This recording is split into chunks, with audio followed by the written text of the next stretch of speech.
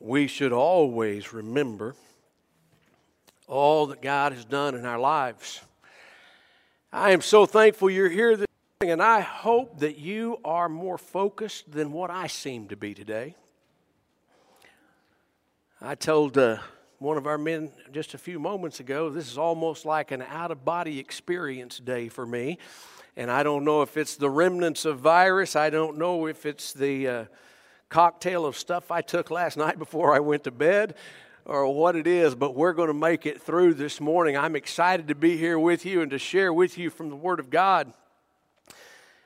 If you've got a Bible, I want to invite you to take it and turn to Acts chapter 9 as we begin. And while you're turning there, let me just share with you, for those of you who didn't return, weren't back with us last Sunday evening, that our church voted overwhelmingly to extend a call to Brother John Waters from Jonesboro, Arkansas, to come and serve on staff here.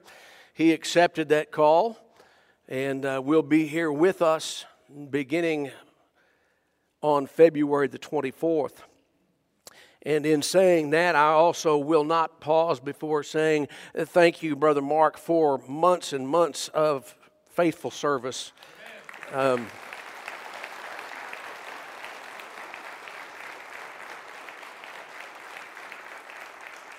Certainly it has far exceeded what the average interim is, and yet you have graciously and kindly continued to serve with the heart of ministry, and appreciate that so very, very much. Well, we've been talking about starting over. I just thought that was a great way to start a new year. And, you know, we've looked at several people. We looked at Moses. We looked at Samuel. Last week we looked at Nicodemus. And this morning we're going to look at one final person who has extended the opportunity to start over. That extension, listen, it doesn't come from us deciding I'm going to do something different. It doesn't come from us saying I'm going to turn over a new leaf, or I'm going to begin fresh this year. It's an invitation from God. Last week we saw that in the life of Nicodemus. I mean, he went to Jesus himself and asked him, said, what's this stuff all about? This being born again. And Jesus explained it to him in the most amazing way. We've looked at people who didn't think they could have a fresh start. We've looked at people who thought they were already finished, done, washed up.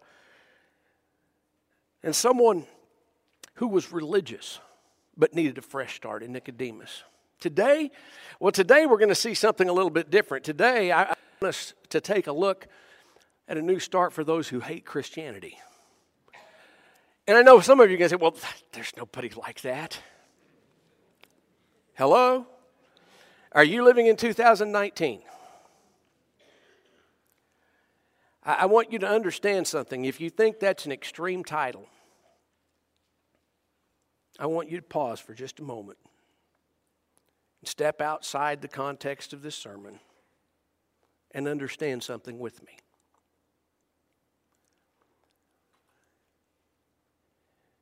Whenever a people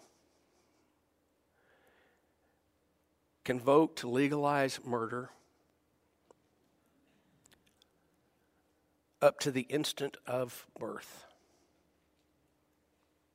and even after a child is born because they failed to complete the murder beforehand,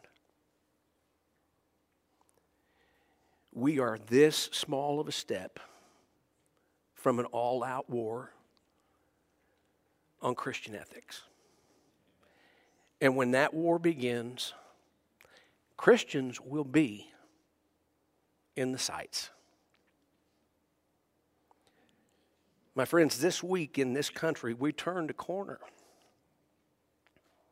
And I don't know that we can back up around that corner. Which means that Christian people like myself and you, we're going to have to make a decision of whether we will stand in our convictions or if we're going to back up. You make your decision. Mine's already made. I will not back down. And I'm just going to tell you right now, so let it go on the record. Today, on January the 27th, 2019, I don't know what this body would say. I don't know where you would stand. I don't know what your individual decisions are. But the man who stands in this pulpit today will now and forevermore decry that abortion is murder, and what New York legalized is an abomination in the sight of God. And if they want to come and get me, they can come. I don't care. It is a hatred of life is a hatred of Christianity. Why? Because Christ loves and He came to give life. That's what the gospel is about. You cannot give life to those you've murdered. If you have not been driven to your knees in prayer this week, I pray that you would allow God to do so. And if you cannot find that in your heart, I pray that you will ask God to have mercy upon you.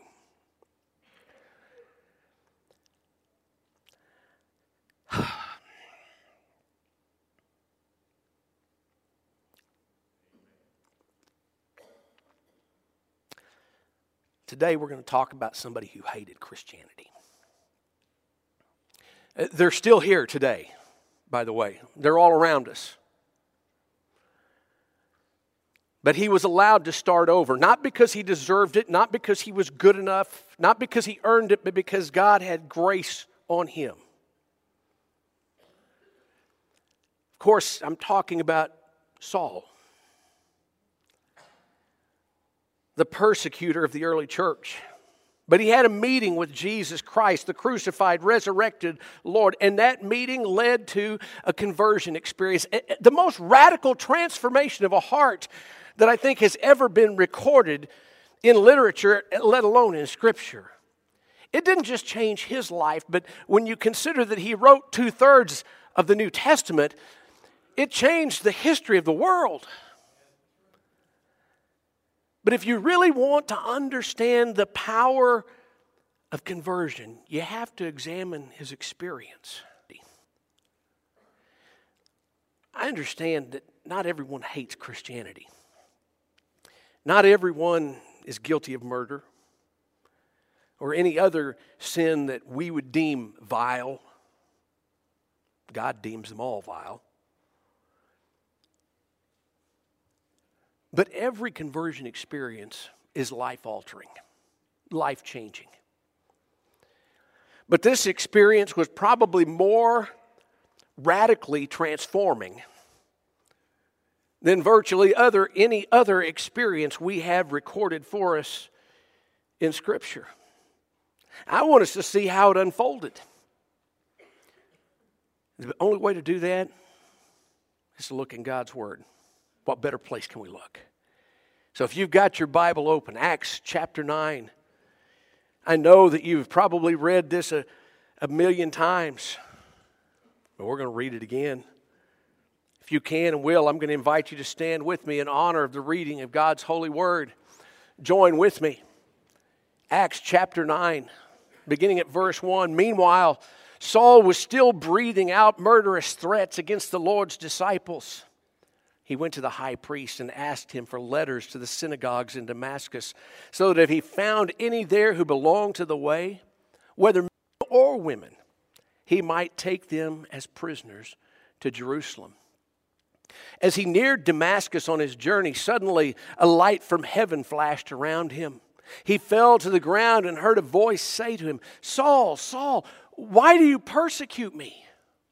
"Who are you, Lord?" Saul asked. "I am Jesus, whom you are persecuting," he replied. "Now get up and go into the city, and you'll be told what you must do."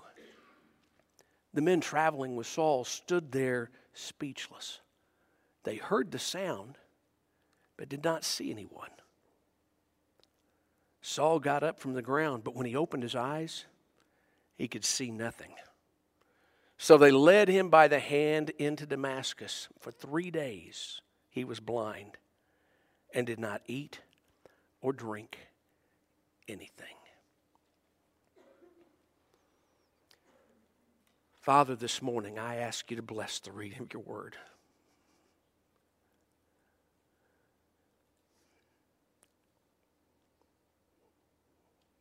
As you broke Saul, I pray today that you would break many across this land and around this world.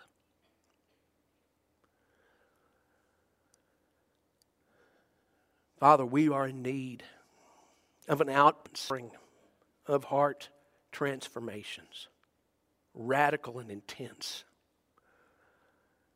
It's not something the church can do. It's not something a preacher can conjure up. It's something that only you can do through your Holy Spirit and the power of your word. And Father, I pray that you would pour it out upon this land. And if not, Father, I just simply pray for mercy upon your people. Father, speak to our hearts. Teach us your truth. Convict us of our sin. Convince us of our great need for the Savior. Draw us to you,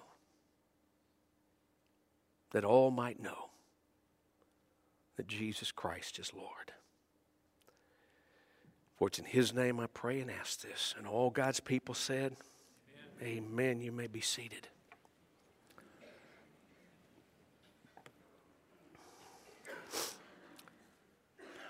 It is amazing what God can do in a human heart.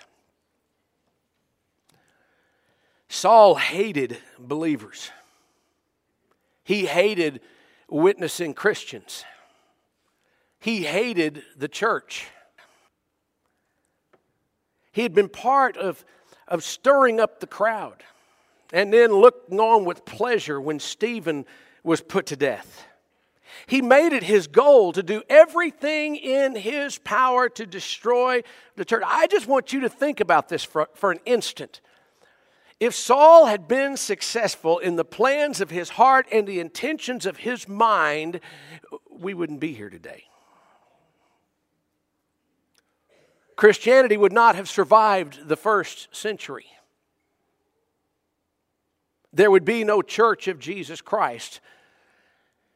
I don't know if you can begin to fathom what the world would look like if that were the case, but it would be a vastly different landscape.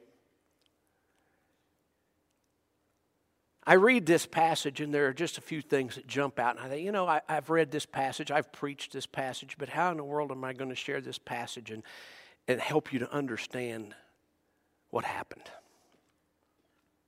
Well, here's what I really want to do. I want you to realize something with me, because we do live in a world that is becoming increasingly hostile, not just to Christianity, but it's just becoming increasingly hostile. Certainly Christianity's in the crosshairs of much of that, but I want you to understand something. There is hope even for those who hate Christianity. And the reason is simple, because Jesus saves. Doesn't need to be any more complex than that. So let's just start at the start and go from there, shall we? Saul's hatred was real. Saul's hatred, listen, this is not a made-up thing.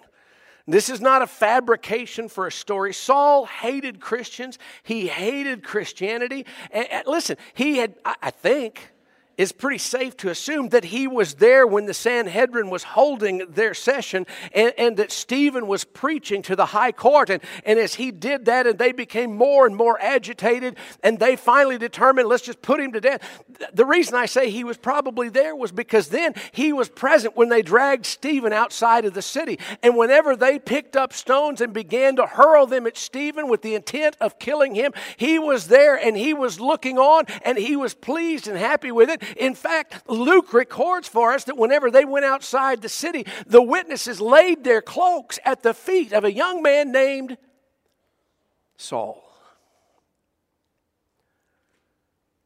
Just beyond that, in Acts chapter 8, verse 1, we read this condemning statement. Saul was there, giving approval to his death. Oh, he can say, I didn't throw any stones. No, but he was the chief cheerleader. He was the encourager. He was the instigator. He was the one who was going to stay there and make sure that they didn't stop throwing rocks until the job was done. And my friend, I just want to tell you something. You live in a morbid world today.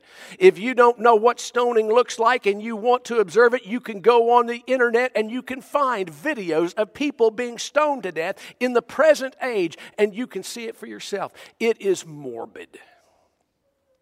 It is gruesome. It is an act of evil. Saul was a religious young man, but he was filled with hatred for those, see if this doesn't sound somewhat familiar, for those who didn't think like him, believe like him, or practice like him.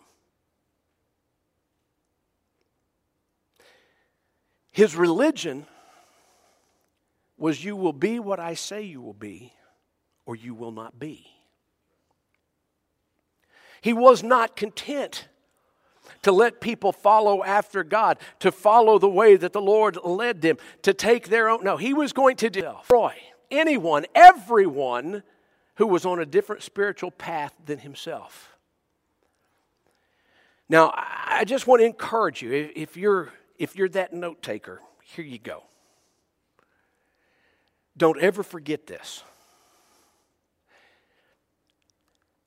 Hatred is never static. It grows. It grows or it's eliminated. One of the two. It is not going to remain the same. And right after Stephen died, and Saul was there, he witnessed it, he approved of it, he was giving his approval to those who were participating in it, and right after that, he begins to feed his hatred. And listen, if there's one thing in our lives and in our hearts that we don't need to feed, it's hatred. There's enough of that around us. And tragically, there's too much of that in us. We don't need to feed it. We don't need to foster it. But after Stephen's death, in chapter 8, verse 3, it says, Saul began to destroy the church. Going from house to house, he dragged off men and women and put them into prison. You know, there were some things that ran through my mind this week as I was looking at this passage. You know, he begins to destroy the church. He has no sympathy for anyone. Even women were subjected to his vicious attacks. With what Saul had in his heart, it's no surprise that he progressed to where he did. You know, one of the things I thought was interesting, he's dragging off men and women. Presumably, they're probably husbands and wives in this situation. It makes no mention of children. I'm guessing that families were being separated, but there was no social outcry.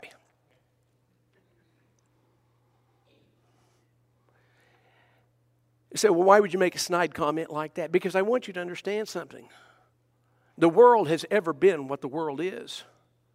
I'm not trying to be snide, but this is the way of the world. Whenever things go bad, they go bad all the way. You think I'm kidding? No. Go to the beginning of chapter 9 where we started at just a moment ago. This is where Paul winds up. He's breathing out murderous threats. Now, listen, there's not any other way to see murderous threats, but here is a man whose hatred has now come to the end of the loop. He is consumed with his hatred. He's ready he doesn't just want to get these people now. He wants them dead. Lord. He's breathing out murderous threats against the Lord's disciples. But he was smart enough to know he still didn't have the personal stroke to do much. So he goes to the high priest to get letters. Letters of introduction into the synagogues of Damascus. And he's going to go there and he is going to search out, he is going to root out, he is going to take out any that they find there who belong to the way. That's a nice word for Christianity. But then did you see what it said? Whether men or women. So that he might take them as prisoners to Jerusalem. Whenever the high priest gave him those letters, what he did was he gave Saul the freedom to destroy what he hated. And at the same time, he could make a name for himself and probably further his career as a Pharisee and an uppercomer in the religious world of Jerusalem. Listen, there's no question about it in my mind. Saul's hatred was real. It was a real and living thing. But I want you to understand something that I found in this passage. I was reading it, and it's still true today. Listen, how to put this? Saul's dead and gone. Saul's hatred was real. Now, see, you know what I'm fixing to do here, okay? So do you, Laura. Saul's hatred was real. Jesus' love is real. There's a difference between the past and the present tense. His love is always real. It was real before Saul was born. It was real while Saul was living, and it is real today, friends. His hatred was real, but Jesus' love is real. And I want us to think about that for a minute, because Saul's experience begins with Jesus calling. I mean, he is on, you talk about riding your high horse. He was. He's on his way to Damascus. He's got letters in his possession from the high priest saying that he is now the big man in charge in the city when he arrives on the ground, and that he is to get full help and all access from those who are in charge of the synagogues. All the rabbis are to give him their assistance. That he is going to do everything he can to find anyone who has placed their faith or joined in this Jesus guy. And he is going to put them in bonds, and he is going to bring them back to Jerusalem so that they can face some Jewish justice just like Stephen had. And he almost made it. But while he was traveling, about the middle of the day, as they were nearing Damascus, I love what it says. Verse 3, it says, as he was nearing Damascus on his journey, suddenly a light from heaven flashed around. Have you been to the Holy Lands? Some of you have. Is there brighter sunshine anywhere in the world than in the Middle East?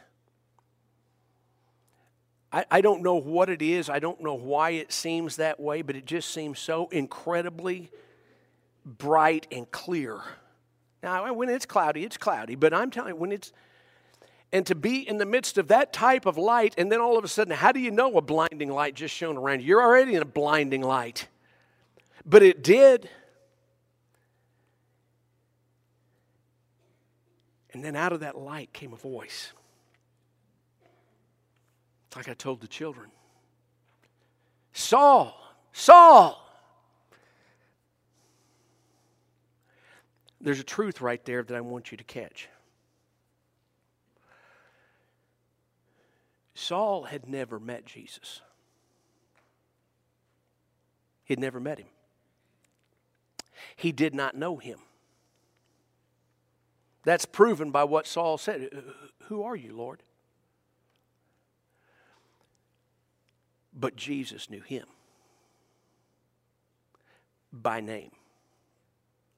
And my friend, I don't care who you are in this room, and I don't care if you've never met Jesus, and I don't care if you believe in Jesus. I want you to know he knows you.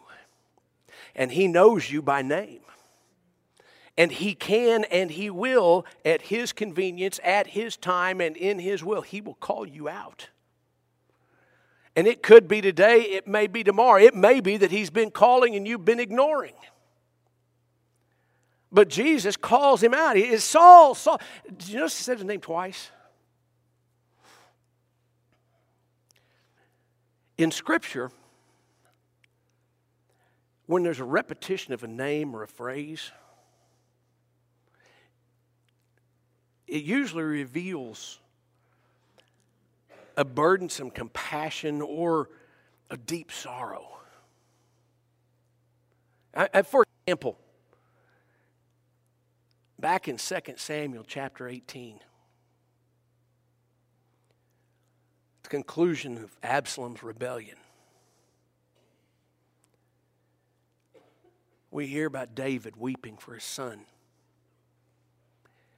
He had ordered his army to make sure that no harm comes to the young man Absalom. But contrary to his orders, the army had killed his son. And he cried out, "Oh, my son, Absalom, my son, Absalom." You see, it was an expression of his grief. Or you can look in the Gospel of Matthew, the 23rd chapter.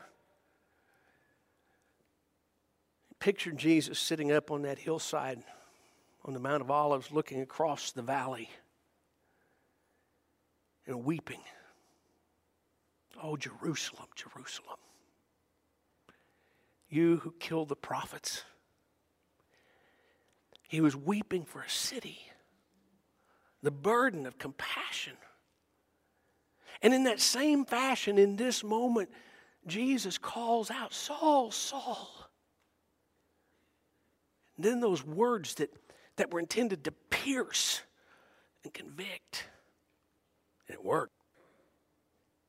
"Why do you persecute me?"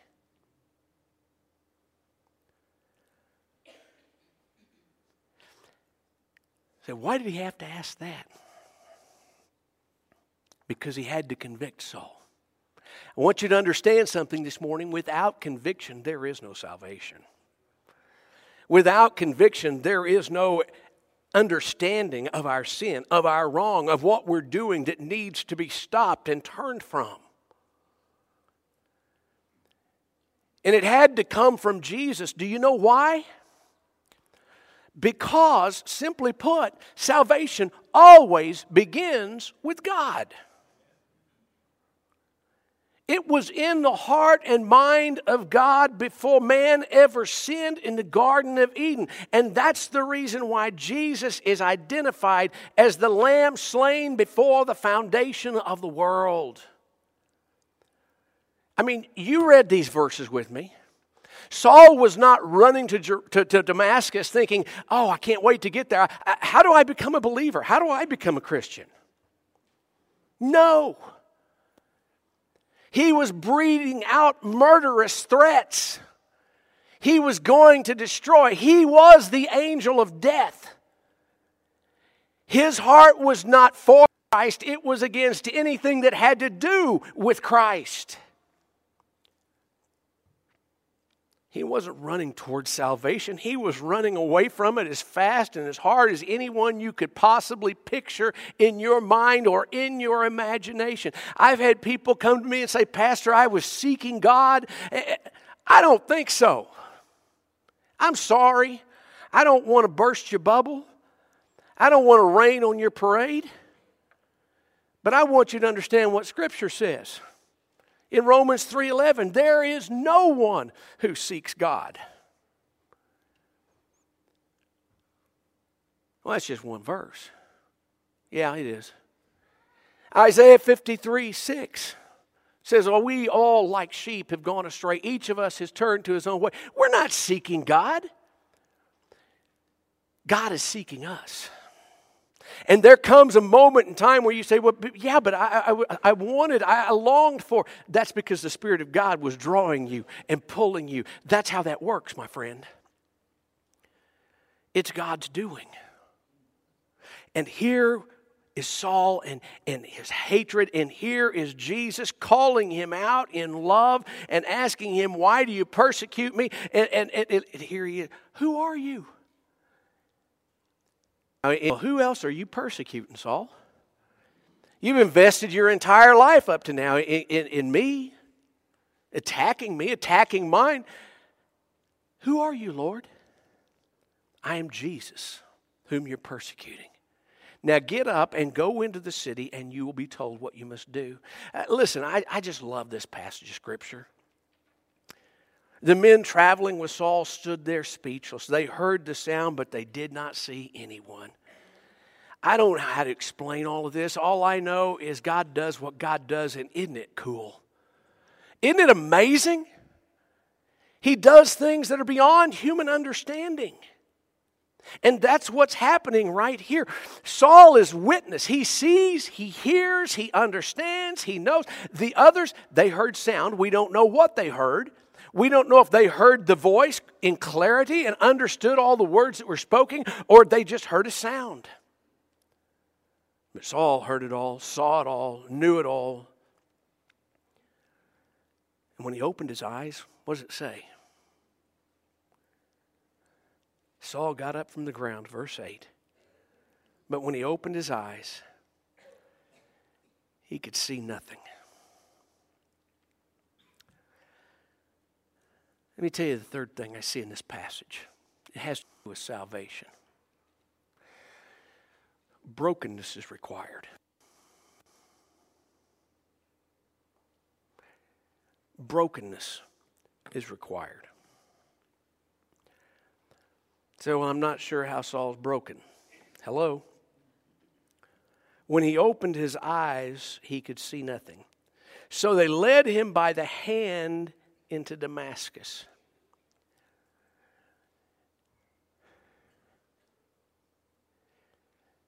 His pride was broken. His self-sufficiency was taken from him. He probably was questioning himself. Have you ever questioned your sanity? I'm glad to see I'm not alone in this room.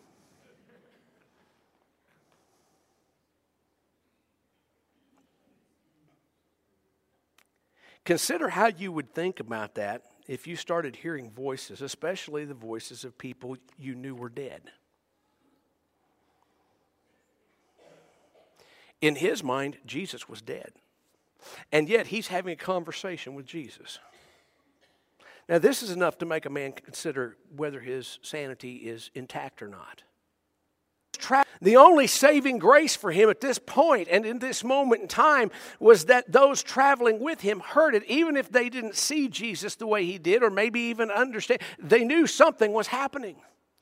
And then when he opens his eyes and he can see nothing, he had left on this journey in charge of everything. Saul was calling all the shots. He had the letters from the high priest. He probably was leading a group of temple guards who were under the authority of the high priest. And now they were under his authority and they were going to make these arrests. And now he transitions from being the man in charge to a situation where they led him into Damascus by the hand like a child. You're not in charge anymore. You may not realize it's all, but you're broken. And let me tell you what broken pride gives birth to. Broken pride gives birth to humility.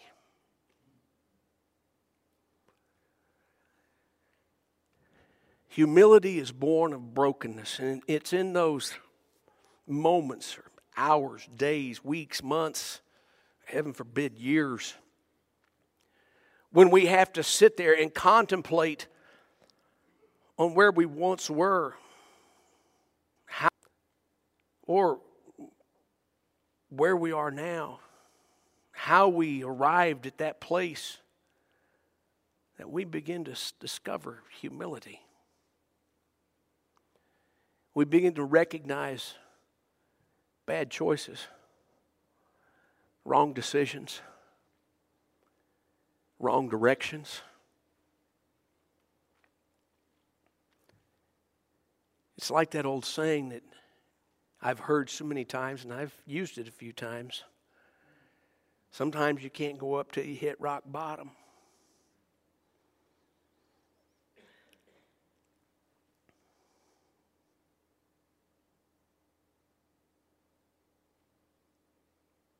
Sometimes we can't go up, folks, until we realize we can't help ourselves.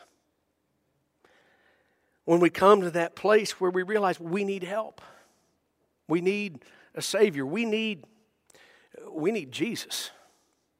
Here was Saul.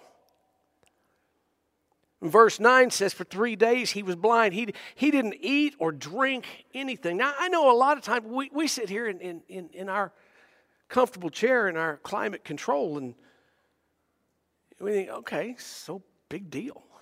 He was blind for 3 days, didn't eat or drink anything. Now, there are a couple of things you got to realize. He hadn't read the story. He didn't know this is only for 3 days.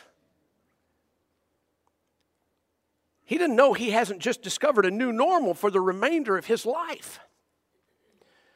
And I haven't ever been in this situation, so I'm going to ask you a question. And I don't think you've ever been in this situation. If you have, maybe you can come and tell me afterward. But how long is 3 days when you can't tell night from day?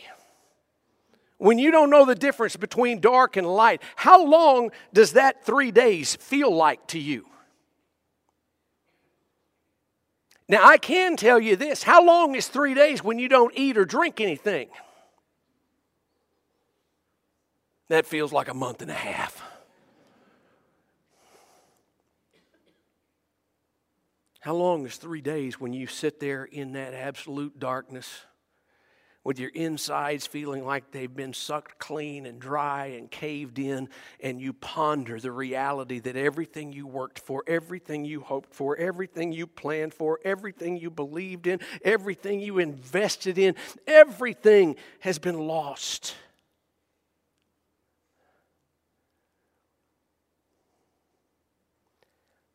That's when humility is born.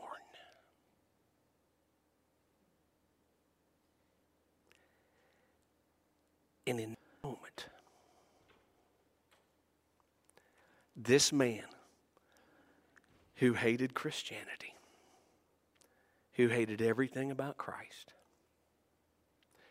was right where Jesus needed him to be. Now I'm going to do something I don't normally do. I want you to take your Bibles and open them back up. Shame on how many of you put those down. But go back to Acts chapter 9.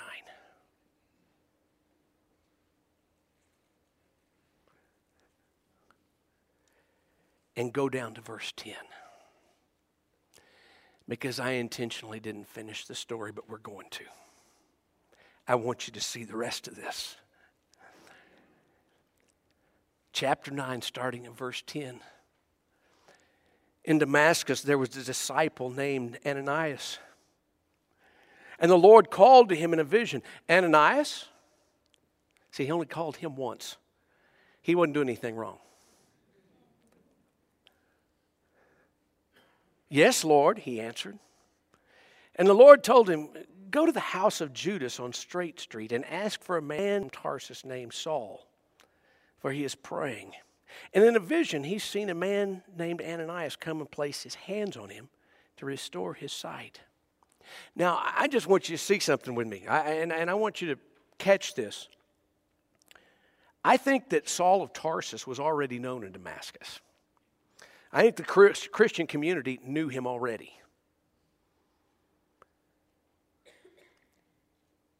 Here's the reason I say that. In verse 13, Lord, Ananias answered. This is Luke's very sanitary way of saying, are you kidding me? I've heard about this guy. I've heard many reports about this man. All the harm he's done to your saints in Jerusalem. And he's come here with authority from the chief priest to arrest all who call on your name.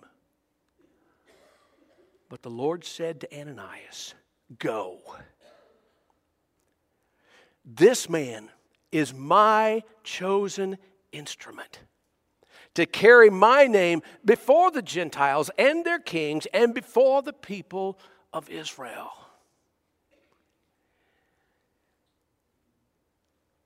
He didn't have to tell him twice. He said, Ananias went.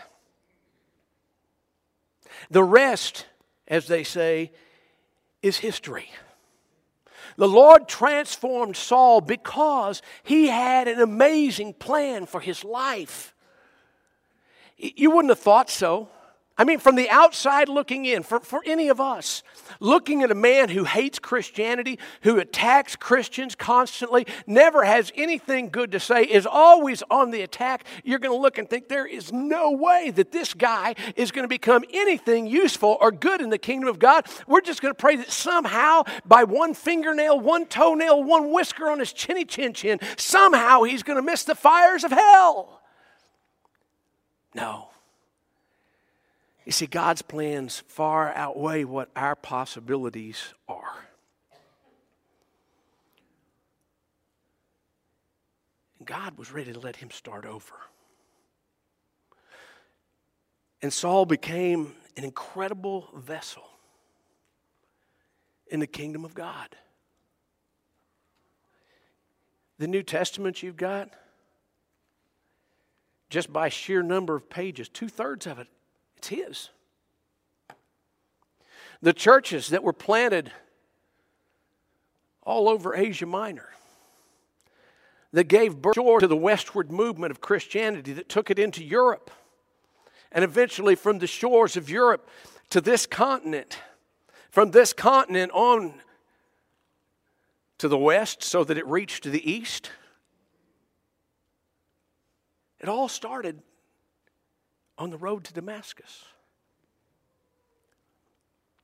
It all started because his hatred was so real and Jesus' love is even more real. It transformed his heart. I just want to know, do you need that kind of a transformation today? Do you need your heart changed? Do you need your correction? Do you need the direction you're living life? Does it need to be altered? Does it need to be changed? The way you feel about other people, does it need to be turned into something different? Jesus can do that. He's waiting to do that. He's willing to do that. He's able to do that. You can give him the freedom to do it this morning. Or you can battle against him. You can battle against his kingdom. You can battle against his people. I don't know where that'll lead to. Not everyone is like Saul. Not everyone has that kind of conversion experience. I understand that. Friends, I've read his story time and time again. I'm just going to tell you, friends, it's much easier to surrender than it is to face being broken. And I don't know who all's in this room this morning. And maybe you're in this room and thinking, I'm not sure why I'm here either. So I want you to understand something. If you're here, God brought you here. That's the reason you're here. And he wanted to speak something into your heart. And maybe today he's drawing you, he's calling you, he's inviting you. Are you ready to start over? Are you ready to let him have control? What are you going to do?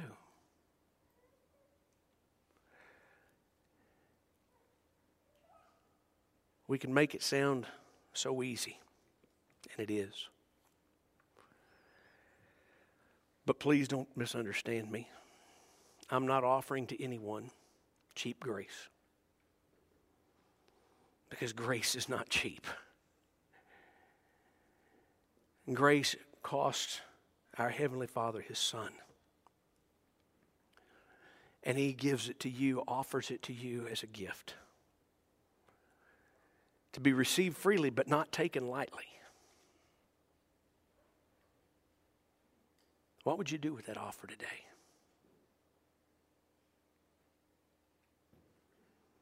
Everyone has to make their own decision.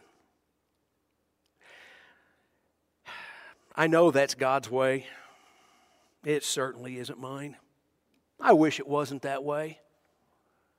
I wish that everyone who walked through the door, I could look at him and say, you have no choice. Today, you'll be born again. But I don't have that freedom. Only the Spirit of God can do the miracle of new birth. But I'm going to tell you something. If He did it in the life of a hard old nut like Saul, He can certainly do it in mine and certainly do it in yours. And there's not anybody who's beyond his reach. You can take that to the bank. Let's bow our heads together. In just a moment, we're going to stand together and sing a song of commitment, surrender, invitation. If the Spirit of God is convinced you today, or is convincing you, is drawing you, helping you to understand and realize that you need to start over, I want to invite you to do so. It hasn't got anything to do with me. It really doesn't have anything to do with this church. It has everything to do with you and Jesus. And it may be that you're here this morning and you say, I've never really believed in this stuff. I've never believed in Him. I've never believed about a man being the Son of God and the Savior. And oh, my friend, I challenge you, examine his claims. They're indisputable. They're undeniable. Surrender to Him. If you want to, but you're not sure what that means or how to go about that, I'd love to visit with you this morning. We'd love to share with you how you can become a child of the King today. Maybe you're sitting here and you're saying, I am a child of the King. Okay, that's awesome. You ought to be rejoicing in your salvation. But are you serving Him? Are you sharing Him? Are you letting His light shine through you and out of you? What do you need to be doing? Christianity is not about being. It's about doing what He calls us to. Friend, I want to ask you, are you?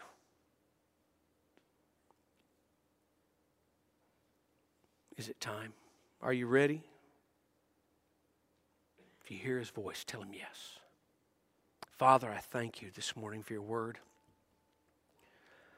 Lord, I pray that this morning as we enter into this time, brief as it may be,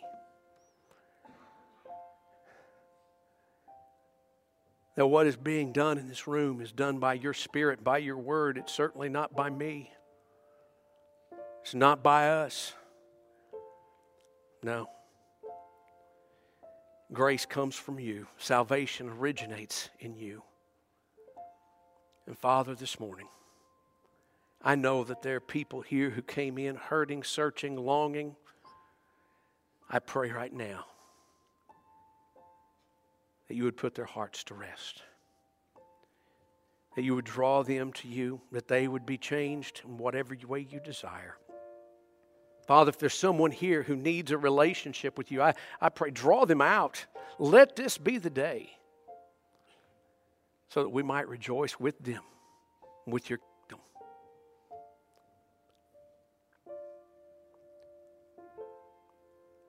Father, if it's a brother or sister who's struggling, has been struggling, looking for that way, that opportunity to start over, let them seize this moment. Let them seize this day.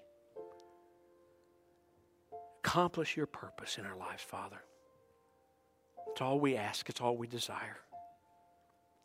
To be used by You, to bring glory to You. Have Your way, for we pray this in Jesus' name. Amen.